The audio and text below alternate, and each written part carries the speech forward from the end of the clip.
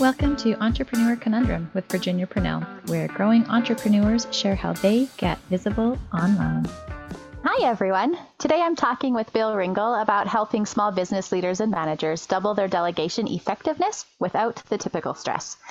Bill is a former Apple exec and author of the upcoming book, Grow Business Now, which will be his fourth book that is published. Bill's mission is to help overwhelmed managers become admired leaders who can grow and scale companies by mastering focus, integrity, delegation, and systems. He hosts My Quest for the Best, the podcast for ambitious small business leaders, where you'll find more than 400 episodes with top published thought leaders like Dan Pink, Doug Conant, and Dorie Clark, sharing their stories, strategies, and tools with listeners each week. He earned his undergraduate bachelor's degree in computer science from RPI and his master's degree from Drexel University. Welcome, Bill. It's great to be with you, Virginia. Thanks for being here with us today. It's such a pleasure. So it sounds kind of like you've had a little bit of an interesting journey. How did you come out to be an entrepreneur and go out on your own? I've always been someone who's been looking to help people on the side. And I guess my start as an entrepreneur was when I was a teacher, and I was a teacher at a boarding school, and I was teaching computer science. And during the vacation months, people would just call me and ask for help with things. So I was setting up websites, and I was setting up databases and setting up mailing lists and all sorts of things like that. And every job, people just would always ask me, or people would refer others and say, hey, you've got to get some help here. And I finally became an entrepreneur when I was at Apple. And I realized that if I was going, it was not just that I was at Apple, but I was traveling all over the world when my son was born. And I said, I want to be around for a lot of the things that are going to happen. So I realized the only way to do that was to really take control of my own destiny and say, I'm going to leave a really successful job and I'm going to work and give it everything I have to build it and make it successful. So I have the freedom to be able to dictate my own schedule and be around through, all of the different fun events going on in my son's life. Was that leap kind of scary? Oh, hugely. So here was the really scary part, Virginia. It wasn't because my wife also had a good job. She saw after a few months. Okay, so no, I'm going back. It was really scary when what happened. Let me back up. I had taken this job, and before I started Apple, I had started a company, and Apple had asked me to work with them. And my wife said, oh, I could run this company while you do work with Apple.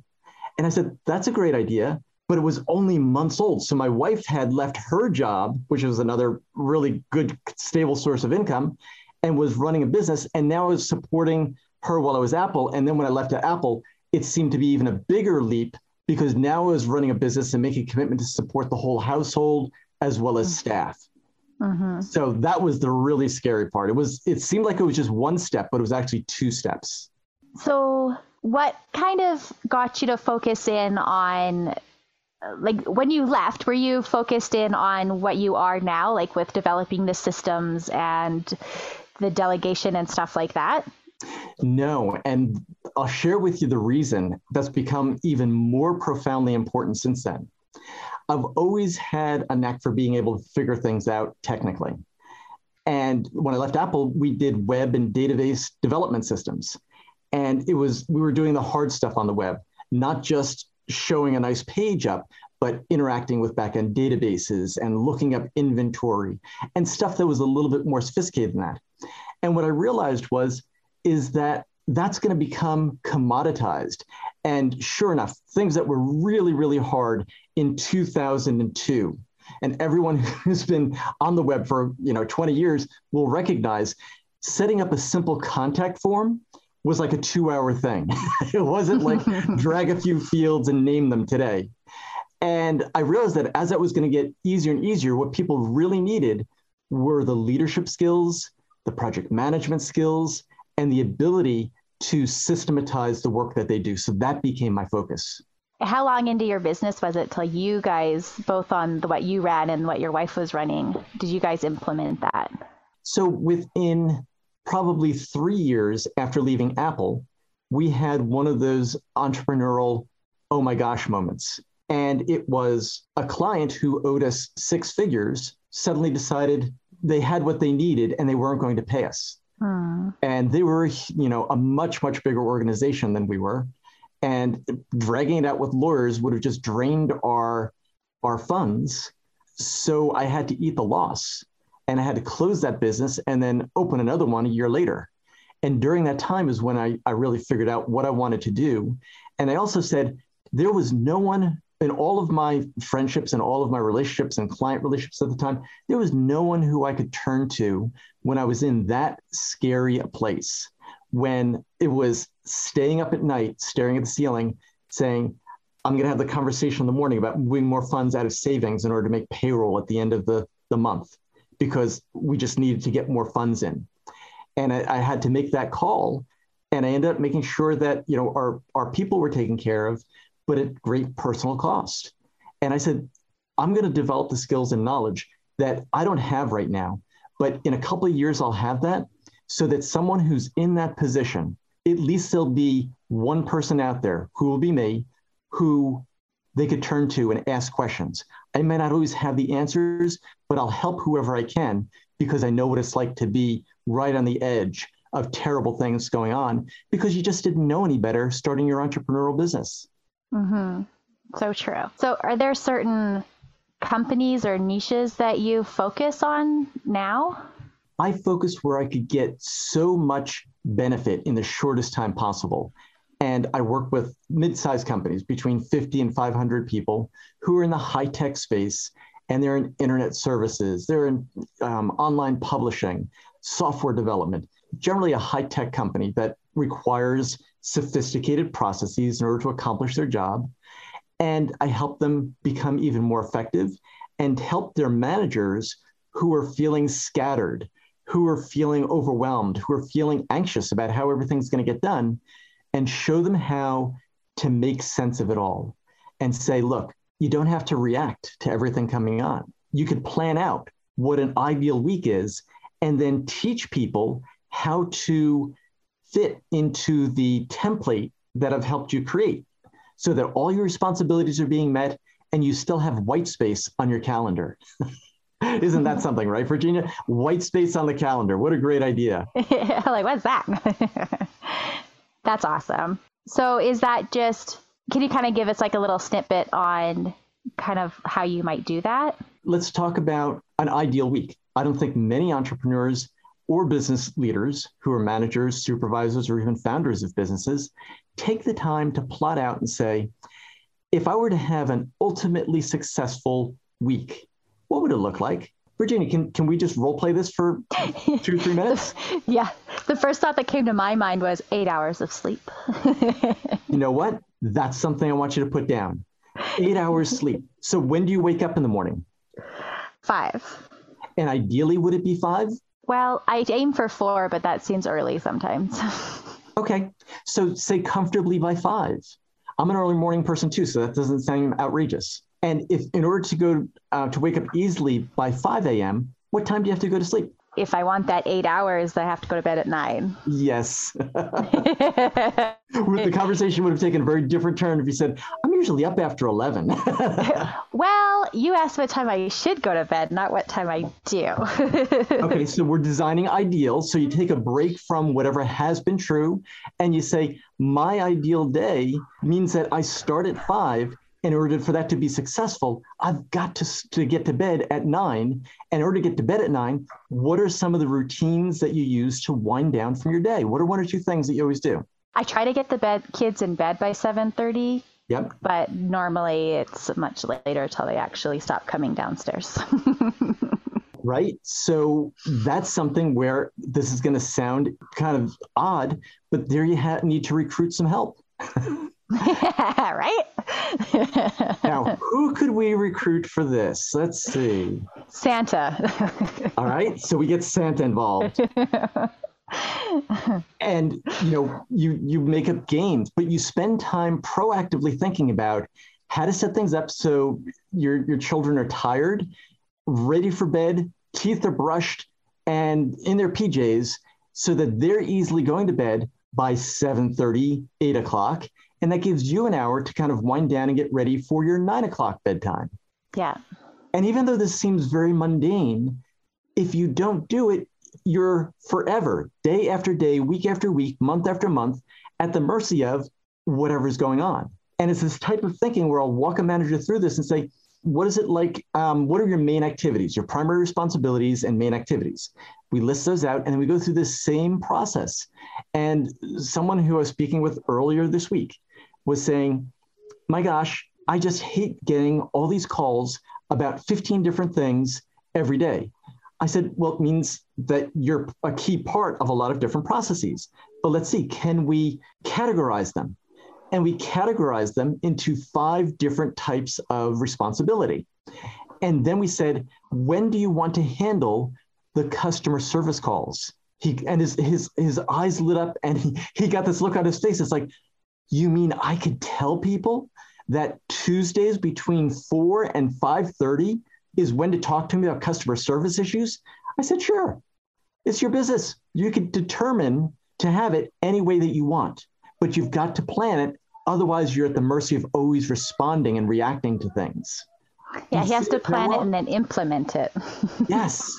Now, initially, will everyone bring their customer service problems to him to solve between 4 and 5:30 on Tuesdays? No. There has to be communication involved. There has to be times when people come and say, listen, Gene, they'll come to me and say, Gene, I have a question about this. And I've taught Gene to be prepared for 3 or 4 different types of questions that we can anticipate. And the first thing Gene will ask is he'll say, is this something that could wait till Tuesday at 4? And that'll handle 80% of them, because they'll say, why, yeah, I guess it could. I just thought to call you because it was on my mind right now. And when you start to build this gap, this space between a stimulus and a response in your life and in your business, you suddenly feel in control. Do you know why? Because now you are in control. But it happens to a lot of people, I'm sure. But like meal planning, right? Like instead of that, oh my goodness, it's 5 o'clock, what are we having for dinner rush? Right. If you plan out your stuff, then it's more manageable, right? You don't have that stress and that rush. Let me share with you my 3F chart that I made when my son was, about 7 years old. And the 3 Fs were we would sit down on a Sunday. Sunday is a big planning day in our household. And I would say, all right, what type of food are we going to eat during the week? What meals? What types of get-togethers with friends are we going to have? And then what type of fun things are we going to have? And from 7 years old, he learned to plan it out so that we're not deciding on Friday, oh, are we going to be able to get together with these friends? We've already got it handled. We've been inviting people since Monday, or even better yet, the week prior, and we've got it planned. We've got fun things to look forward to. We've got food that's planned, and we've got fun. That's awesome. I love how you kind of tied in like with your 3 Fs, like how you kind of tied it in and made it like a fun little way of remembering like what it is. That's right. And right from the beginning, I didn't say we're going to have family planning. That sounds dry and dull. But I said, let's talk about food, fun, and friends. And right? Who doesn't love those things? Right? That's fun. So the clients that you're working with now, how do you get in front of them? So I have this podcast called My Quest for the Best. And I'm at episode 400. So I have 400 episodes. Some are about 30, many are about 30 minutes, but some of them are about an hour. And I have 200 hours at the very least for someone who finds me online and is curious about what I do and what my style is, and they could listen. And so by the time they come to talk to me, it's like, oh yeah, we know all about you. We heard you talk about, with Scott Belsky about planning things in software companies. We heard you talk about Dory Clark and all about the entrepreneurial journey. Whatever it is, they've automatically been able to find it and then get an idea of who I am. So it builds that know, like, and trust factor. Now, I've got an insider's trick for all of your listeners. You ready, Virginia? If you want 80% of the benefit with only 5% of the work, all you have to do is be a guest on other great podcasts. That's awesome. So do you do anything with like posting on certain platforms or running ads or anything like that? Or is it just kind of putting yourself on other people's shows and then getting people that way? So let me share with you. I have made all the mistakes you can imagine. However, my secret superpower is that I don't make the same mistake more than once very often. So somebody said, here's how to get a big following on Facebook. And it made sense to me. I understood the method. I went out and built almost 100,000 people listening to my videos and following my lead magnets and signing up for things. And I got all these leads and I got all of these trolls. After spending almost $10,000, I finally wised up and said, I'm getting a lot of attention, but not from the people who are going to be my clients. Yeah. So then I said, where are my clients hanging out? And I did the litmus test. I said, Facebook, ooh. If I'm saying ooh, my clients are saying ooh. Right. And I kept going through them. I said, LinkedIn. LinkedIn's where the adults are. These are where people are saying, here's how to get ahead in business. Here's a tip that I learned. Here's where the thought leaders are that are my peers. And so I started posting on LinkedIn. I post regularly on LinkedIn and on Twitter. And then I really, I have minimal visibility on other platforms. I just don't care, but I really am glad that I save a lot of the time and aggravation and money from posting in places where my prospects aren't hanging out and aren't looking for solutions to their problems. Which makes total sense, right? Imagine. In hindsight, it's brilliant. So what are some Where goals? were we 3 years ago? We should have had this conversation then. Right? If only. What are some big goals that you're hoping to achieve at your company over the next year or two?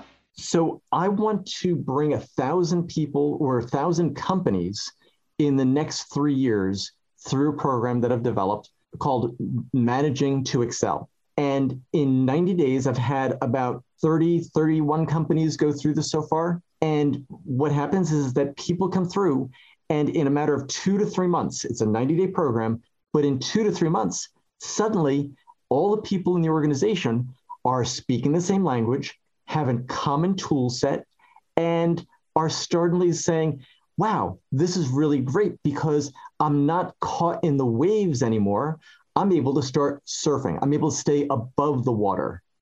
And here's something that's true that I think that everyone listening to this can identify with. When you're managing effectively, you're not doing the work. And if you find yourself in a management role doing the work more often than you think you should, and that varies for everyone in every company and every industry, but if you find yourself doing more of the work and not managing, it means that you haven't spent time building in the boundaries, conveying what the expectations are, empowering people with the right instructions, tools, and access. And you're forever going to be stuck in that mechanic role or technician role. I'm thinking back, people will be familiar with the 3 roles, the technician, operator, and visionary. And if you're responsible in your company for developing the vision, delivering the product, and also marketing, it becomes even more important to be able to step out of that role. You need to be able to hire people, either assistants, project managers, virtual assistants, others who can help you in that role so that you can step out of being the technician all the time and step into being the operator, where you're looking at what needs to be done. And even more importantly, as the visionary, where you say, this is what the business needs to do. Here's what I want it to look like. Here's how this department needs to function. And I teach people through the Managing to Excel program how to think about how to grow and scale your company no matter what your role is. So someone who is a manager of customer service is thinking about how to put systems into place in preparation for the company doubling in size. I have someone who's in a finance role thinking about what roles would need to be added if the company's revenue tripled in the next 3 months.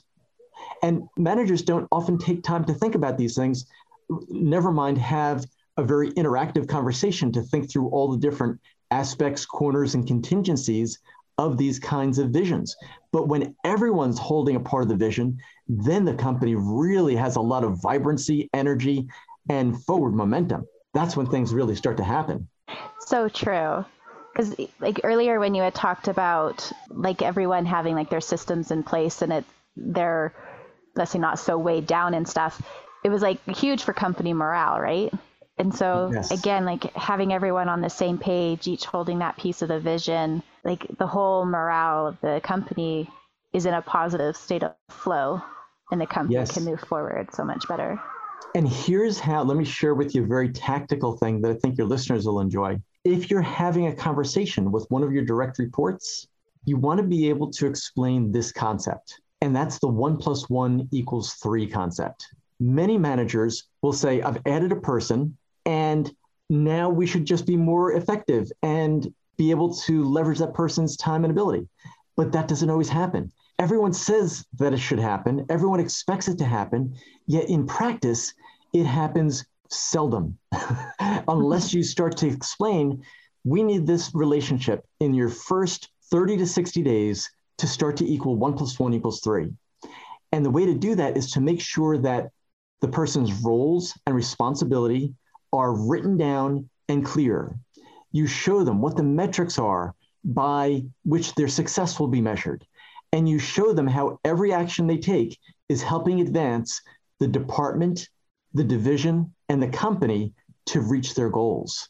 Then you have someone who you're not just giving things to that are the unpleasant tasks, right? You may have been in businesses or heard maybe your clients talk about this, saying, oh gosh, I can't wait to hire someone, because once we hire someone, I'm going to take all the nasty, dirty, unpleasant stuff that I don't like to do and give it to the new person.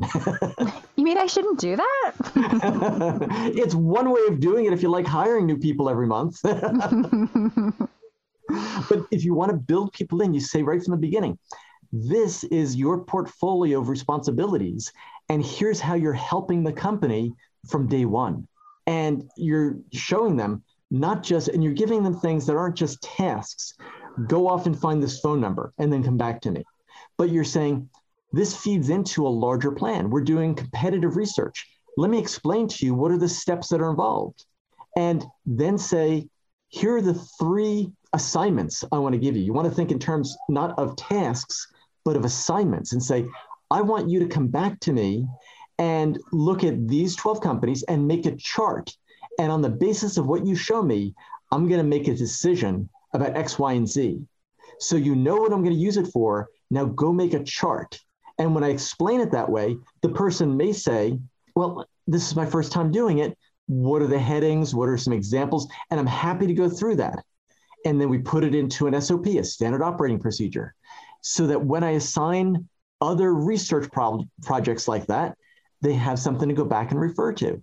And they come back and they're all excited and say, look, this is the research that's going to help you make that decision, because they really are participating in something of a higher level. It's not just an assignment of do this and come back to me. It's help me make this decision. And then they learn to think about taking on more responsibility. That's the way I want everyone listening to this to be thinking about it when they delegate within their company. I like that. It kind of reminds me of like when you tell, like, so often the kids are always like, well, why? Why should I do that? Why should I do that? Mm-hmm. And this kind of, you're kind of beating them to the chase of why. And so then they can like think for themselves and think it through though too. You're empowering them. Absolutely. Absolutely right on. Cool. I'm going to switch it up. I have a question here. What's the best advice you've ever received? The best advice I've ever received was to not do the same thing over and over and expect different results. And what that leads to is an experimental mindset. It says, all right, I tried it that way and we got these results. I want better results. What are some variables that I could start to manipulate? And that is incredibly valuable as a business leader. So true. What's the best advice that you've ever given? So I'll share with you the funniest advice I think I've ever gave is I always ask people questions because I don't want to be the ones to put my words in their mouth. So I remember asking somebody about their team that was remote, and they were talking about how they were located in all these places. And I started asking the business owner saying, so what is this person doing? What is this person responsible for? And then I heard his tone change, and he's like, oh, this is what he's supposed to be doing. But what he ends up doing at the end of the day isn't really that much. And so this question came to me. I said, what if that person wasn't doing that role. And he was in a sales role. He was helping the company. His role was designed to help the company sell within this particular geography. And he had never thought about what if this person wasn't in the role. But his eyes just he blinked a few times. He looked at me and said, our sales would go up. That was the funniest response. And I was just saying, what if someone else was doing it? But he fired the person and sales went up. Interesting. Because again, it comes back to that 1 + 1 = 3. And if 1 + 1 is equal to 0.5, which is what it was doing in this case, Charlie was saying to this fellow out in the field, I want you to do this. And the fellow who he was delegating to would say, got it, boss, no problem. But he wouldn't do it, or he'd do it halfway, or he'd complete it but not communicate it to anyone. Mm-hmm. And in doing so, it always became Charlie's job to keep going back and asking him. So Charlie wasn't getting to focus the highest and best use of his time. And that's how businesses get dragged down. That's how businesses stagnate. Yeah, I'm sure he enjoyed not babysitting after. And it's amazing how long people will tolerate that. And I'm encouraging people to say, listen, you're either training people how to do the role or responsibility the way that it's designed for. Don't make it personal. Say, this is how this function needs to operate. You need to produce these results. If you can't do it, that's okay. We just need to know so we could either find a better place for you and find the right person for that role, and then find something that you're best fit for. But if you're not doing that, you're dragging people away.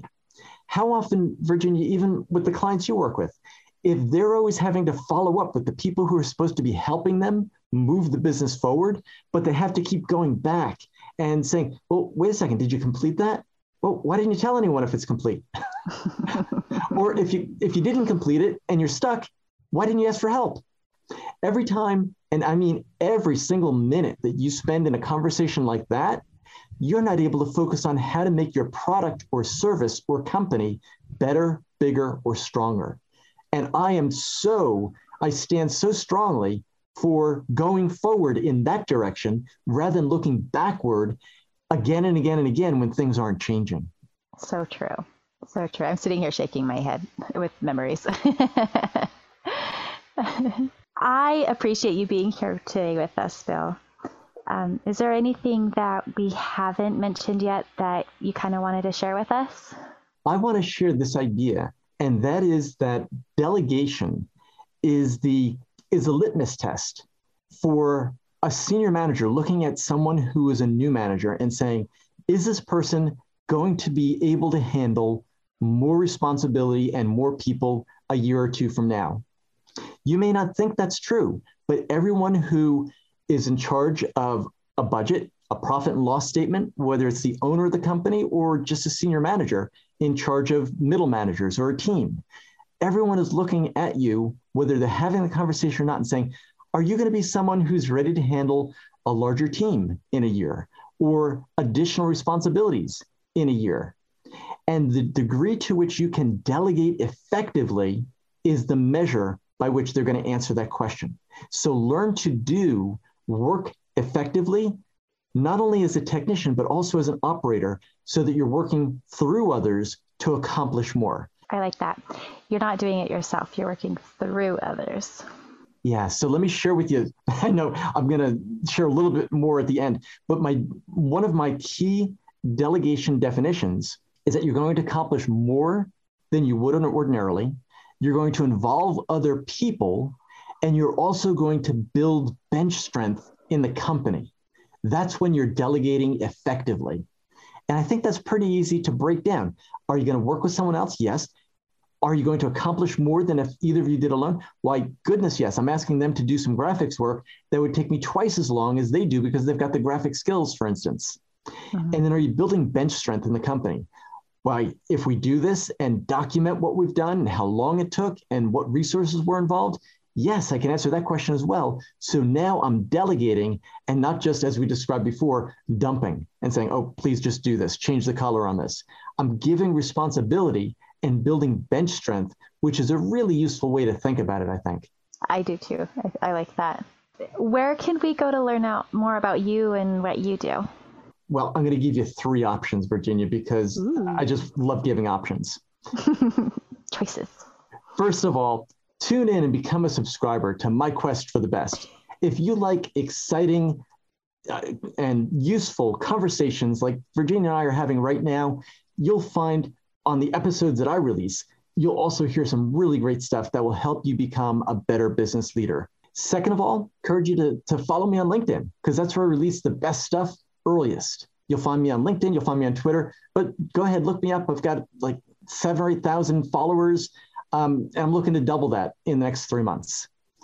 And third, go to Grow Business Now, and I'll have a special page set up just for listeners of this podcast.